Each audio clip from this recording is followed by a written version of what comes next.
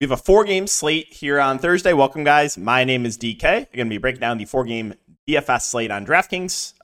If you guys are a first-time viewer, cover content for NFL, NBA DFS, as well as player prop sites. Sponsor of the video, that would be Parlay Play. Player prop site, you're building out slips of player props, and you can win up to 155x your money. So if you do want to give it sorry. I had to clear my throat there. If you do want to give it a try, you can use the link down below for a $100 deposit match bonus. So if you do click that link and deposit, it does help support the channel. I greatly appreciate that. And yeah, if you guys are looking for more content, as always, you can check my Patreon link down below. But let's recap tonight. So last night, even though it was super tilting, should have had a takedown, was still a very good night. Tonight was another very good night as well. Nothing crazy, just a double up in GPPs. Lost a little bit there because of the overtime, but the two guys that I was very high on were Karl-Anthony Towns and Tyrese Maxey in tournaments. So that worked out in a big way. I told people if I was building 150 lineups, I would have 100% Onyeka Okongwu. That worked out. I was high in Ivy as a contrarian play. Even though the Pistons got blown out, he still had a good game. Kuzma did nothing in the second half, which really tilted me because I had some money on his props, which was very annoying. Slow-mo, NAW, smash. NAW started very slow, too. I think he had like 1 or 2 fantasy points at halftime and finished with almost 30. And then Andrew Nembhard, man. How is it even possible? Against the Wizards, without Tyrese Halliburton. Someone explain that to me. Yeah. Good day overall. Looks like on my main props, I might go looks like I'm going to go 4-2. Şengün with a legacy cover there in overtime. And Hawkes hooked me, though. Turnover at the very end was very tilting. And I had a 25x game stack that just missed once again. A little short on Kuzma, a little short on Tyus Jones. So, going to be a profitable day overall, and let's see if we can keep it going for this slate. So we'll start off with Boston and Milwaukee. So Boston, Porzingis did not play tonight, but it sounds like he's going to be available for tomorrow. Horford on a back-to-back, I would assume he probably sits, but we'll keep an eye on that. So assuming Porzingis plays and Horford sits, I mean, I don't think there's any standouts. This is going to be a really good game to watch, but maybe not so much for DFS. Like, I have interest in Tatum and Brown, 10-2 for Tatum, 8-6 for Brown. Porzingis, probably plays mid-30s minutes. I think he looks pretty good.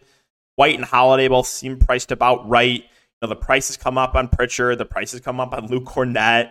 I mean, you do have Sam Hauser at 3.9, but not like he's been playing a ton. I don't know. I think there's all kind of like secondary plays. I guess my favorite play probably would be Porzingis on Boston. On the Milwaukee side, so kind of the same thing. Like, obviously, I have interest in Giannis, but he's now priced at $12K. I think if you're going to get to Giannis, he has a pretty high ceiling. Dame at 8.5 does feel a little bit underpriced, but definitely not a must. He's been playing kind of subpar of late, but he does have that 50-plus fans point upside in him. Middleton's price is coming up to a point where he doesn't really stand out at 7.8K. Lopez and Portis both feel priced right. Beasley's minutes way less secure now that Milwaukee's fully healthy. I don't think I can stomach guys like Beauchamp or Jackson or Connaughton. I guess if I had to pick one, it probably would be Pat Connaughton. I think he's firmly in the rotation while those other guys are kind of in and out at times. Yeah, I think it's going to be a really good game to watch, but not a ton that really stands out to me for DFS. Now, Portland, Oklahoma City, this seems kind of a headache. Portland, they're awful. There's a lot of blowout risk here playing on the road. You got DeAndre Ayton, doubtful. Jabari Walker, questionable. As far as the top end guys go, well, if Portland can keep it competitive, you know why. It's going to be Anthony Simon. So I do like his ceiling quite a bit in GPPs. It's just a matter of, can Portland keep it close? Jeremy Grant would be another guy that if the game is competitive, he would probably play big minutes. So those two, plus probably Scoot at 6K. He's been playing good minutes of late. Would be the main guys low to if you think Portland can keep it competitive. And then Duop Reith and Ibu Baji will split the center position, assuming Jabari Walker does not play. The ceiling's way higher in Duop Reith. We saw a big game from him 2 games ago.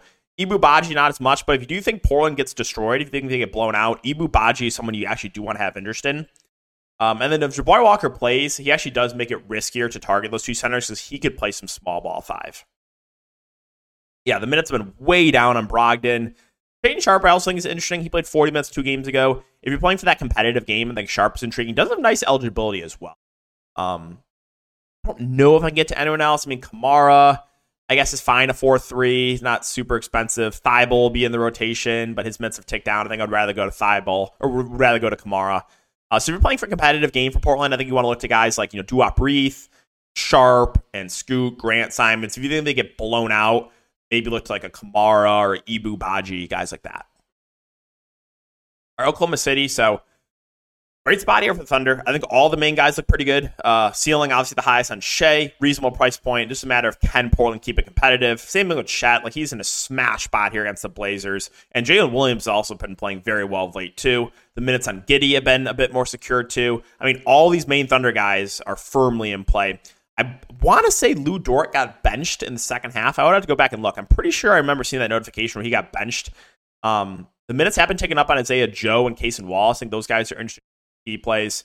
Yeah, let's talk about New York and Dallas. So on the New York side, I mean, they're running a tight rotation right now. So Randall, Brunson, sub 9K in a competitive game. These guys should play high 30s minutes. It's a good spot here against the Dallas Mavs. I have interest in both. Isaiah Hartenstein will probably be pretty popular, but for good reason. I mean, he's playing like 35 plus minutes. He's stuffing the stat sheet. Just a matter of can he avoid foul trouble. OG had a big game last game. He should play mid-30s minutes in a competitive game. I think he's reasonable in the mid-range. DiVincenzo, Josh Hart, they're fair plays as well. 5.1 for DiVincenzo, 4.8K for Josh Hart. Other than that, I mean, you'll see some Quentin Grimes in the rotation, but his prices come up a bit. So let's talk about Dallas, a team that I think you're going to have some exposure to. No Luka, no Exum. Derek Lively is doubtful. We'll see about the stats of Grant Williams is questionable. He only played 9 or 7 minutes last game. So we got to start with Kyrie Irving. I think he's your best play, best bet up in the slate. It's not close. He's going to play huge minutes. Clear go-to guy with Luka off the court. So yeah, Kyrie looks amazing here. And then I think the starting lineup, if Grant Williams can't play, will be Kyrie, Hardy, Josh Green, Derrick Jones Jr., and Dwight Powell. You would see big minutes for Hardaway off the bench. So Tim Hardaway Jr., don't think he starts, but I think he's going to play big minutes and probably be one of the main guys here on offense. I like him quite a bit, like his ceiling. Derrick Jones Jr., assuming he can avoid foul trouble, probably play huge minutes, 35 and 36 minutes over the last 2 games. Dwight Powell, not a fun roster, but he probably starts at the 5 and probably plays, mid-20s minutes. He'd be a decent value play. Josh Green at 4-1. He's going to have more usage. He's been a little bit up and down, but he's relatively cheap. Hardy, we know, has a ceiling, 3.7K. Minutes have been a bit up and down. I'd feel a lot better about him if he starts. If he comes with a bench, the minutes are riskier. You would see some Seth Curry in the rotation. I think he would be playable at 3-3. If Grant Williams doesn't play, then maybe you see like a little bit like AJ Lawson or Prosper or Markieff Morris. Yeah, Dallas is definitely a team you're going to want some interest. Sure. And finally, Phoenix and the Lakers. You got KD 9.6, Booker 8.9. Again, Phoenix basically fully healthy. I think if I'm picking between the 2 main guys, I would slightly prefer Booker to KD. Beal is 7K. That feels priced about right. My boy Nurkic has had some big games.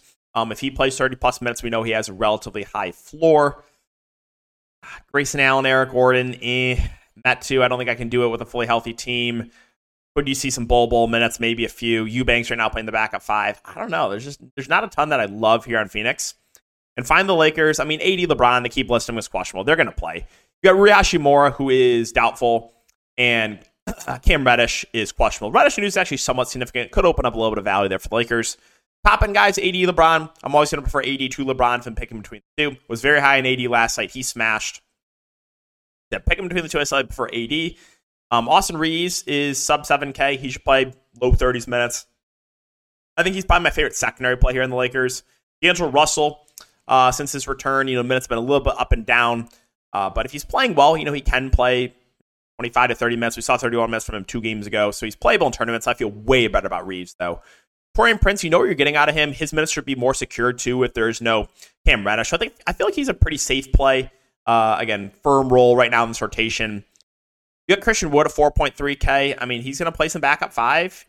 His minutes have actually been decent of late, surprisingly. So without Rui, yeah, I actually think Wood is playable. It would have been nice if he has power forward eligibility, but I think he's playable. And then Max Christie, I think, would be an interesting value play here. If there's no Reddish, he should see more minutes. So I would be intrigued by Christie, even though that one day, was like 2 or 3 weeks ago, and everyone was out, I played Christie at like 3 fancy points in 30 minutes. Like, how is it even possible?